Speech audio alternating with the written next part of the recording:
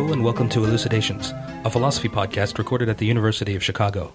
I'm Matt Teichman. And I'm Mark Hopwood. With us today is Richard Kraut, professor of philosophy at Northwestern University, and he is here to talk to us about goodness. Richard Kraut, welcome. Glad to be here. One of the ideas that you've been pushing lately is that there's this contrast between something being good and something being good for something else. So maybe you could explain that a bit. What does a philosopher have in mind when he makes that contrast? Okay.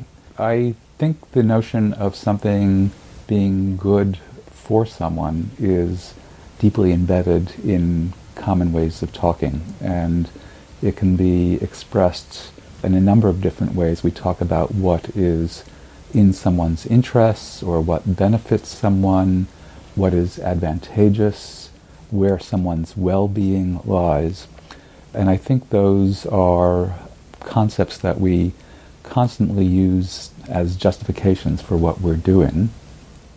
But I think there is also a use of the word good, which sometimes has been called the absolute use of the term, in which something is said not to be good for anyone, but is simply said to be good, period, with no further terms that follow the word good.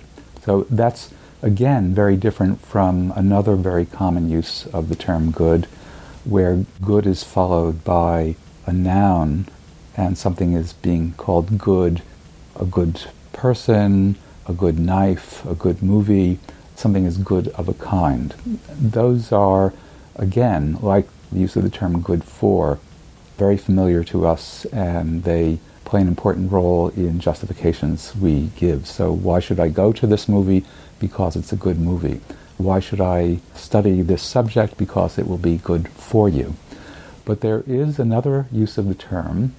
It appears in common sense ways of speaking and also in some philosophical theories. And these theories or these ways of using the term imply that there's another kind of reason that we can have for doing things. It's not a matter of doing what's good for anyone or in anyone's interest.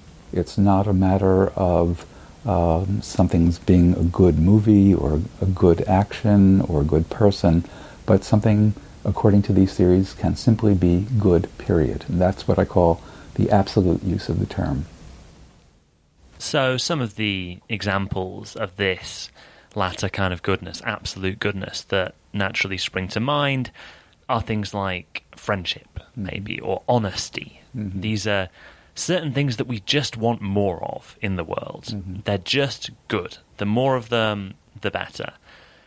You've argued recently, however, that that's actually a use of the word good that's very difficult to make sense of. So maybe you could say a little bit more about that. Why should we be dubious about this idea of absolute goodness? Mm-hmm. Well, I think in the 20th century, there was a kind of rebellion against giving an important role to the notion of good for someone. The people I have in mind are British moral philosophers of the early 20th century, G.E. Moore, W.D. Ross, but there are many contemporary followers of them in the UK and the US.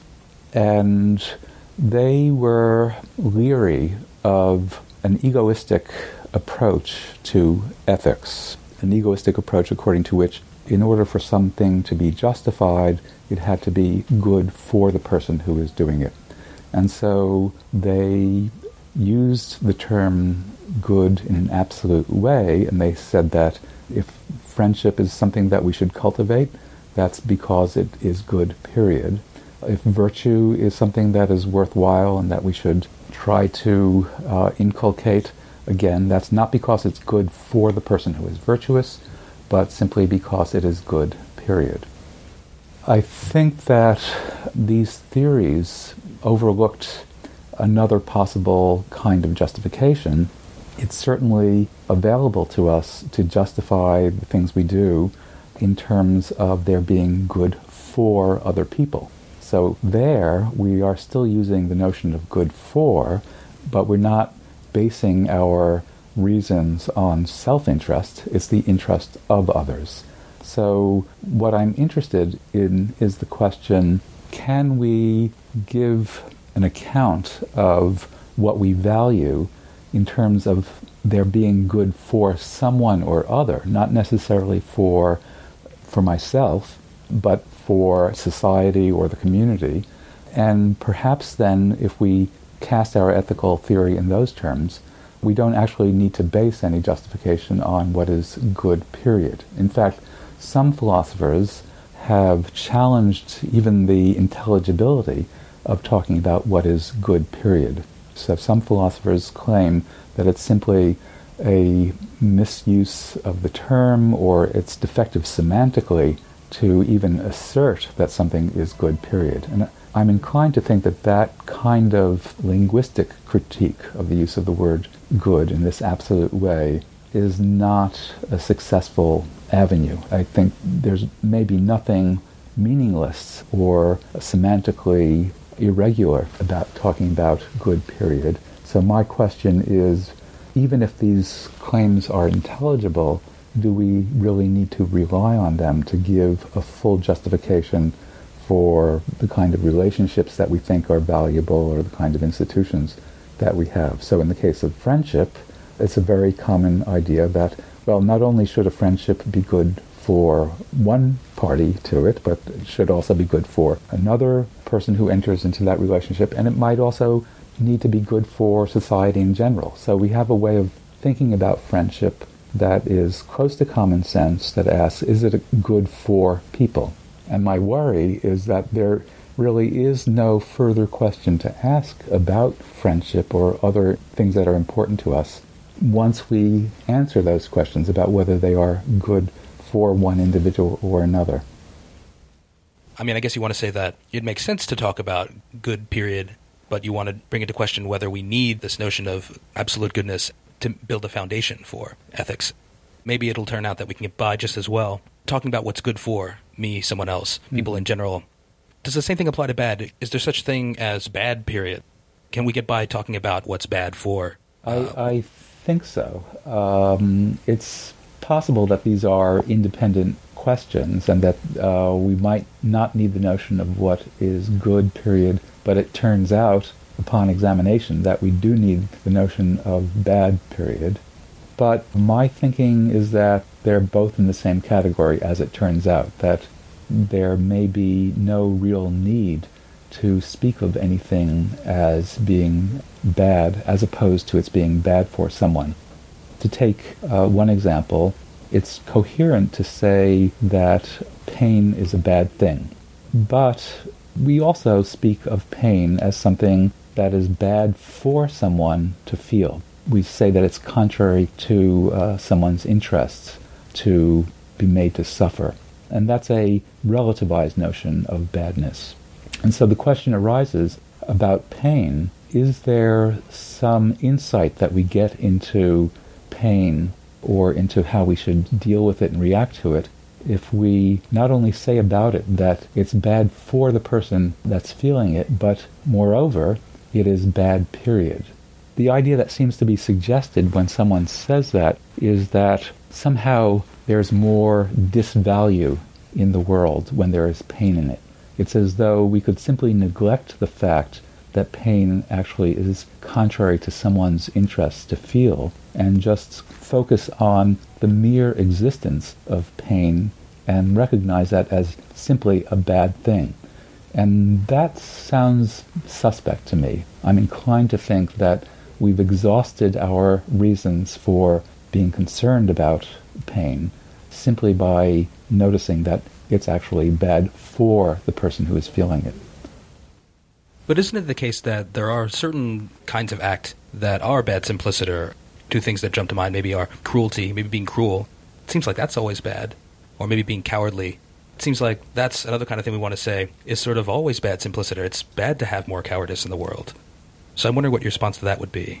I'm inclined to give the same analysis that I just proposed about pain, that we take it for granted that when someone is cruel, there's an objection to be made to that, and that has to do with the fact that cruelty leads to or aims at something that is very bad for the person who is being treated cruelty. And so once we've recognized that as a reason for wanting people not to be cruel and punishing those who are, I'm not inclined to think that there is yet another reason to oppose it. I don't think we actually need to appeal to any further reason to be concerned about cruelty other than the fact that what it's aiming at is something that is bad for people to experience. So when we were talking about the British moral philosophers who found the concept of absolute goodness to be a plausible and important one, one of the things that you said was that they were worried about ethics looking too egoistic, that it was really all about me or all about us, if you want to generalize it. Now, what if someone was to worry that that's where we're going with your view, that your view makes goodness and badness kind of instrumental, that what's really basic is what we happen to want, that ethics comes down to these narrow questions of self-interest? What would your response to that kind of objection be? I think that it's a mistake to take the phrase good for me or good for you to be restricted to cases in which something is good for someone as a means to a further end. And I also think it's a mistake to think of what is in someone's interest or what is advantageous to someone as something that is settled by that person's desires or that person's opinions. I think there are objective truths about which things are good for human beings, just as there are objective truths about which things are good for plants and animals. So you can be ignorant of what is good for a dog or a cat and give it the wrong kind of food and do great damage to it. It's similarly with a plant, and I think similarly with ourselves. We can have mistaken ideas about what is good for us. And also, I think that if there is such a thing as what is instrumentally good for someone, and of course there is, that requires that there is, in addition, something that is non-instrumentally good for that person. Because what it amounts to, for something to be good for someone as a means to some further end, is that that thing leads to something further which is in itself good for that person. That's an idea that goes all the way back to Plato's Republic. Plato raises the question, is justice something that is good for the just person? And when he asks that question, he's quite clear that he's not asking the question, is justice good for someone as a means to a further end? He wants to know, is justice advantageous in itself? I think that's a very important notion, and it would be a great shame if people thought that whenever we talk about what's in someone's interest, that's a subjective matter, or it's merely a matter of what is instrumentally valuable. One might wonder whether taking on your view means heading towards some kind of relativist picture according to which everything's all relative to a person. But it seems like what you're saying is that would be a picture according to which there's no fact of the matter about what's good, but there's just my opinion and Mark's opinion. Whereas it seems that you're making a different point. It seems that you're saying that there is a fact of the matter about what's good or what's bad. It's just that there's my good, which is objectively my good. There's Mark's good, which is objectively his good. And that's really the foundation from which all this proceeds. Right. Well, I think that that's right, that there is a fact of the matter regarding what is good for you. I think that there's a great deal of similarity between what is good for one person and what is good for another. So there certainly are individual differences, but there are, at the same time, broad similarities. There are also some similarities between what is good for human beings and what is good for other species. We're not entirely unique and different from other kinds of living beings. And I think part of what makes ethical life difficult is that we know that there are these broad similarities as well as differences, and in order to treat other people as they deserve to be treated, we have to attend to the individual differences as well as the similarities. But that's an objective fact about others that we have to discover. What actually is good for people depends on quite a bit of acquaintance with them and the ability to perceive what their needs are, and we can't apply the same formula to each case. So what you're saying is not merely a contribution to a particular philosophical debate. It has something to say about our moral lives, what's the best way to think about them, how we should make judgments about what to do. So I wonder if you could say a little bit more about that. What's really wrong with this idea of absolute goodness in terms of the kind of effect that thinking in that way is going to have on our moral deliberations? Why would it be a bad thing for human beings to think about their moral lives in terms of absolute goodness? I don't think it's necessarily a bad thing. I think it's possible to use this category in ways that are benign.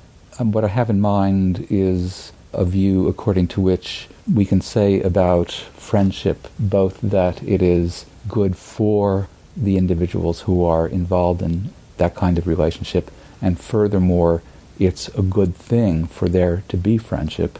The bottom line is going to be that friendship is something that we pursue and approve of for both of these kinds of reasons. The problem would occur in cases in which someone is tempted to say, well, this institution or this relationship may be bad for the individuals who are involved, but that's not the end of the matter. It may be good, period, and worth undertaking, even though it's contrary to people's interests.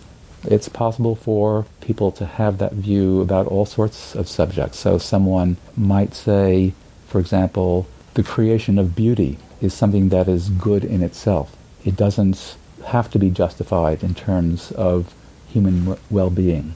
And so I'm going to endanger the lives of other people, or I'm going to undertake this kind of career even though it's very bad for me to do so, to bring good things into the world. And so the real issue then becomes, is there really such a thing as absolute goodness and badness, such that we should devote ourselves to them even when this is contrary to human interests? One example that you've mentioned that I found interesting was that of euthanasia, that one way to object to euthanasia is to say something like, life itself is just absolutely valuable. And in saying that, to deny any argument about the kind of life that someone is having, what it's like for them, whether it's good for them to be leading such a life. It sounds like your view very much comes out against that way of thinking. There may be all kinds of reasons not to commit euthanasia in a certain case, but one of those reasons will never be that just life itself, independent of any good it has for a person, is an absolute good. Yes, that's absolutely right. There is a tradition of thinking about these sorts of issues, these life and death issues, which holds that one, for example, should not ever take one's own life, even if one's life reaches the point in which nothing good could possibly happen to you. Suppose you're suffering from a very painful disease. Suppose you're incapacitated and so you can't contribute to human society. You can't do anything that's good for anyone else or for yourself. There is a view according to which, nonetheless, you have a certain kind of value. It may not simply be the value of your existing. The value consists in your being a rational being. And the existence of a rational person makes the world a better place. So it would be wrong for you to commit suicide or to engage in an act of euthanasia because you're diminishing the amount of goodness that is in the world, even though it's not the kind of goodness that is good for anyone. So if I'm right that in our normal thinking about friendship and virtue and pleasure and pain, we really don't need to talk in terms of absolute goodness and badness, I think that does have implications for these life and death issues regarding suicide and euthanasia. So let's say we have person A, and something is good for them, I don't know, being loud and flamboyant is good for them. and we have person B, and something inconsistent with that is good for them, and person A and person B need to find some way of reconciling their differences. It seems like ordinarily one way we might do that is by appealing to good simpliciter, but I'm guessing maybe you would want to say that rather than trying to appeal to the good simpliciter, we want to try to appeal to good for the two people, for A and B, or something like that. Is that sort of... Well, I think it's a fact of life that there are conflicts of interest. We should, of course, try to arrange our political institutions to give people enough resources so that we don't have needless conflicts among ourselves. But I think one concept that is very fundamental for addressing those issues is the familiar concept of justice. So we need to figure out ways, when there are these conflicts, of having a robust enough conception of justice and related notions, desert, merit, to be able to determine when we can't satisfy everyone's needs or do what is good for everyone, determine whose good should take priority. What I don't think we need for this purpose is a further use of the word good beyond good for someone, namely good, period. I think we can simply say we should address A's need in this case rather than B's because A is the more deserving individual or A is worse off and we should give priority to those who are worse off. But it seems to me not to be a helpful concept in this situation to talk about what is good, absolutely, or period. Richard Kraut, thank you very much for an interview that was great for all three of us. Thank you. To listen to future episodes of Elucidations, you may consult our website at philosophy.uchicago.edu/podcasts.